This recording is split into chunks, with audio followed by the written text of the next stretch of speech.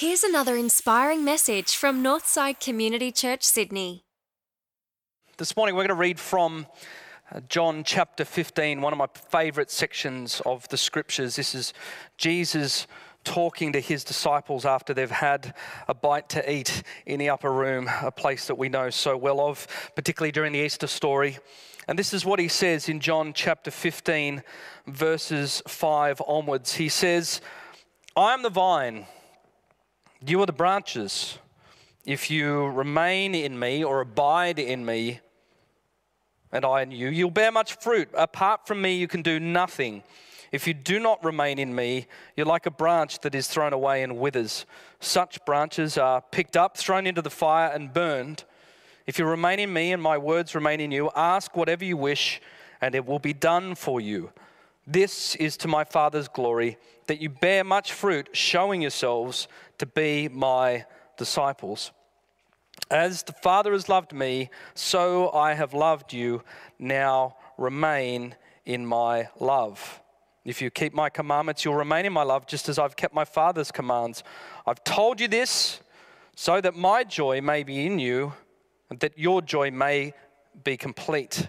My command is this: love each other as I have loved you."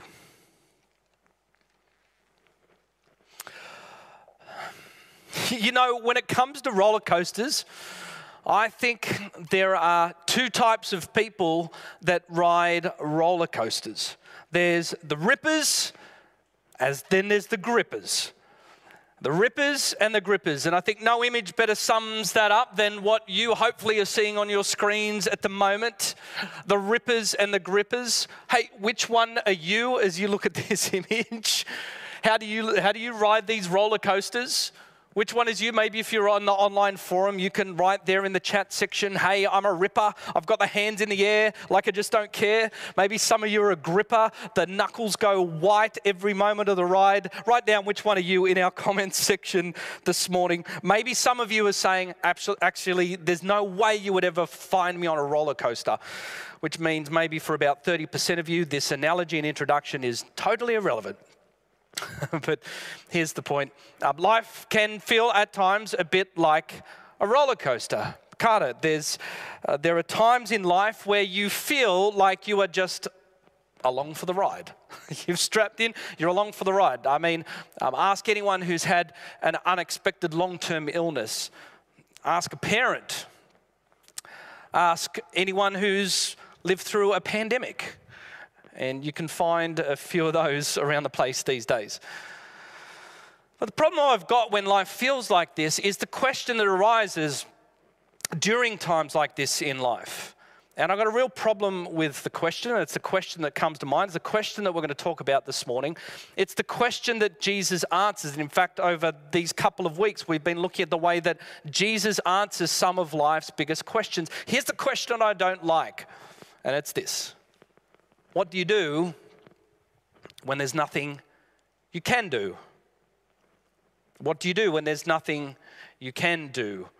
And if we're real, many of you might feel like that at the moment. Many of you have lost income. Many of you have lost jobs. Many of you have lost opportunities. Many of you can't travel. Many of you are struggling because you can't see people that you would like to see. Many of you have lost job opportunities. Many of you are alone. Many of you can't be alone at the moment. And the issue, I guess, that I feel that we've had over the past few weeks is that at least in the first couple of weeks, this is my thinking at least, first couple of weeks we think, oh, a couple of weeks of lockdown, that's all cool. We've got this. We've got this. And if I'm real, there's been a real element of our own strength in that type of thinking and that type of statement. And I feel like we're getting to a point in this whole cycle of life at the moment where maybe it's just me, maybe you're feeling the same way, that we feel like we're running out of steam. And we're realizing that our own internal resources are starting to get a little low. You'll know it, you'll feel it. If you're living with someone, they'll be able to tell you when your inner resources are running low. But we sense this and we feel this. To which I think the bigger problem that I've got with all of this is Jesus' answer as to how to fix this. Because I'm a go-getter sort of guy. Hopefully you've sensed that by now. I'm an energetic sort of dude. And when it comes to these moments and this type of question, I'm the sort of guy that fixes things with a little bit of activity. What do you do when there's nothing you can do? Well, there's a whole heap of things that we can do. And that's the way I've often thought. In fact, side note, if some of you are already saying, Sam, we've already been through this, you're absolutely right. It felt like, 12 months ago we were talking about these things. And as my wife reminds me, I've got lots of answers to this question. Get wisdom, get wisdom. There's work in the waiting. There's work in the waiting. And yet, for me this time round, Jesus' answer, and where the Holy Spirit had been leading me, is to a place that's distinctly different, and I've got a real problem with it. In fact, it's just way too passive. Way too passive. Not enough energy. And if you don't like his answer to this also, well, just remember, I'm just the mail boy. I'm just delivering this message from Jesus here. And we should listen to Jesus in this, whether you're a person of the faith or not. We should listen to what Jesus has got to say about all of this. And probably the prime reason behind all of that is this. Look, question, how would you describe Jesus' ministry? I mean, this is a guy who lived in a time of crisis. This is a guy who lived when he walked down the street, would see people hanging from Roman crosses. This is a guy that lived when there was oppression and all sorts of stuff happening. How would you describe his life? And as Dallas Willard puts it, he would describe Jesus' life as relaxed. Relaxed. And here's his answer as to how you are relaxed when you know there's nothing you can do. He says, I'm the vine, you are the branches. If you abide, if you rest, if you remain in me and I in you, you will bear much fruit. Apart from me, you can do nothing. Here's what Jesus says to all of you roller coasters riders out there, whether you're a ripper or a grimper. When you are along for the ride, then simply abide. He's saying, I'm the sort of guy that if you take my advice on hand, I can turn you into a ripper. You can be the sort of hands in the air like you just don't care. That is one of the great resources of Christianity. That when you feel safe in the harness of what we would call God's sovereignty, which is his wise control over your life, when you feel safe in the fact that God has got a hold of you, no matter how up and down, left and right this life could look like, you feel safe and you can feel relaxed. to which some of you would be saying, Sam, if Jesus Christ knew what my life looks like this week, he would hardly be relaxed. He would hardly be relaxed. And I get it. I think he gets it. I'm sure he gets it. He lived it in his humanity. But there was a great quote. There was a great quote from Warren Draney, who's a Northsider, who dared me to get this into a message. And Warren, if you're watching this morning, it's in. Warren sent me this great quote that said, the first church began in tears, doubt, and lockdown. Jesus walks into the room and says, love others, and the rest is history. In fact, the rest is not history. It's the present. It's God's people living with a calm and a stability and a peace and a pause, because they've learnt to abide. Abide in me, says Jesus. Now, I don't think that if he was here today, Jesus would say, I am the vine, you are the branches. You've got to remember that Jesus was the ultimate preacher. He was just pulling on every story that he could to get his message across to his followers. But you've got to realize that he was coming down from the upper room in Jerusalem. He was walking through the Kidron Valley, which is that big valley you see in all the photos in front of the Dome of the Rock in Jerusalem. And in the bottom of that valley, it's believed that there would have been a vineyard. And so Jesus is just walking past this vineyard and he says, guys, well, you're about to go through all sorts of crisis and trouble. I need to explain to you how you're going to have the resources to do this. You know, come to think of it, I'm the vine and you're the branches. You've got to stay connected to me. I think if he was here today, he would be walking around and he would see us with all of these wonderful devices. and he would say, wow, these devices are incredibly powerful. They're incredibly wonderful. I mean, the computing power in this device, there's more computing power in this device than a generation ago. Some of you remember this. You'd need a supercomputer the size of this room to give you the power of this device. I mean, we sent men to the moon with less computing power than this device. It's incredible. But the thing we've found about this device is that if you don't charge it, it runs low. Just ask anyone that's got kids and the amount of data they consume. These devices, it gives you warnings. It says, I'm running out of battery. It gives you even greater warnings where it says, I'm on low power mode. And we just ignore it because we're playing Candy Crush on the thing, or we're tweeting whatever we had for lunch. I think the whole point being that Jesus says, if you want the power of all the blessings of this device to work, you've got to keep it connected to its power source. And our lives work the same way. That we are discovering in this season of life. Yeah, we got this. And then horizons continue to shift. And suddenly we realize that we're on low power mode. Some of you have realized that this week, and we need to stay connected. Our batteries are draining. And the only way that you can get the things that God wants for you, the only way that you can get the things that only God can give you in this time, peace and calm and stability and joy, is to remain connected to the power source. To which you say, duh, I know this. There's some people probably already thinking, Sam, you've just given us one verse. We need something more complex than this. No, we don't. Because answer me this. If you and I know this, you know this. If we know this so well, why is it, tell me, why is it that it's likely that you and I spend more time keeping these devices charged than we do our own souls?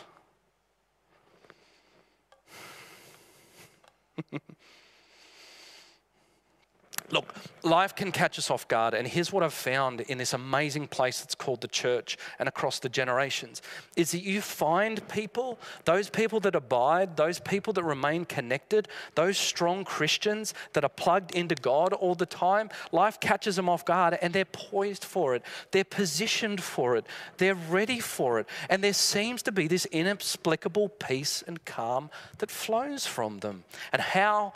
Because they remain connected. They know how to abide.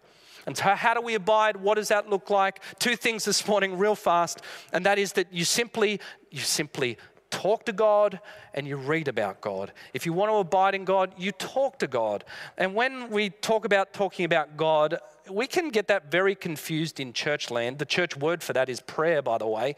And lots of people think prayer is something that you need to go to a Toastmasters course in order to learn how to do, that it's some big presentation before the group that you're a part of. Or maybe some of you are so petrified of praying because you haven't got your these and thous right. You don't know how to frame it right. But my question for you this morning is this. Do you talk to your friends like that? Do you walk up to your friend and say, how art thee today?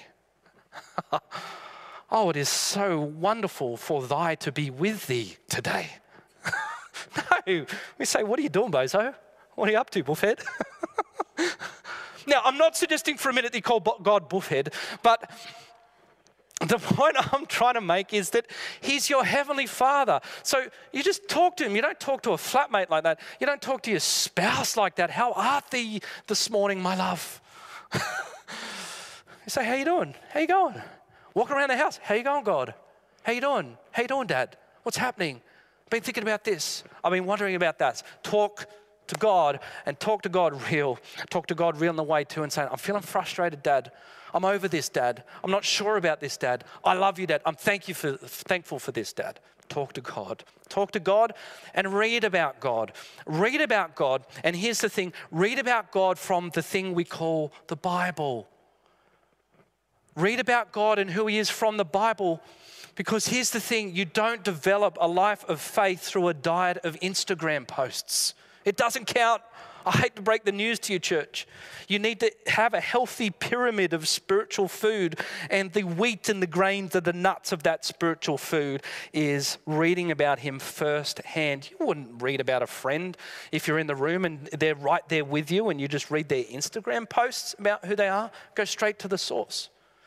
which means for some of you this week only, and I love your enthusiasm, I love this, but I speak to those of you who have been super keen and doing an amazing job in the last couple of weeks, but I've got a word for some of you this morning. For some of you, please, please, please put the podcasts down, including this one for a week.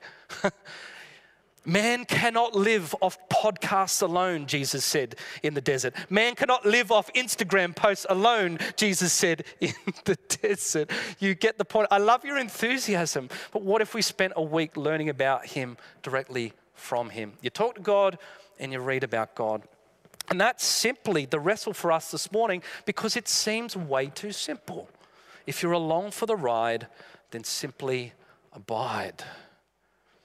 And I stand corrected as I think about all of this out loud, because this is not too passive.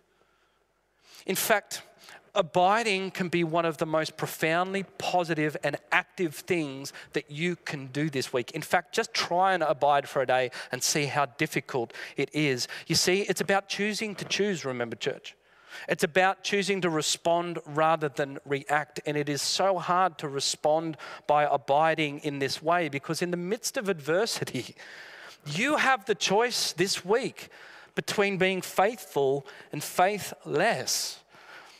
And being faithless, well, it doesn't look that spiritual. It can look like all sorts of things, all sorts of behaviors: hopelessness, fleeing, over-medicating, over-drinking, getting caught up in distractions, overspending, TV and video games, resentment, denial. Just pick whatever your vice is.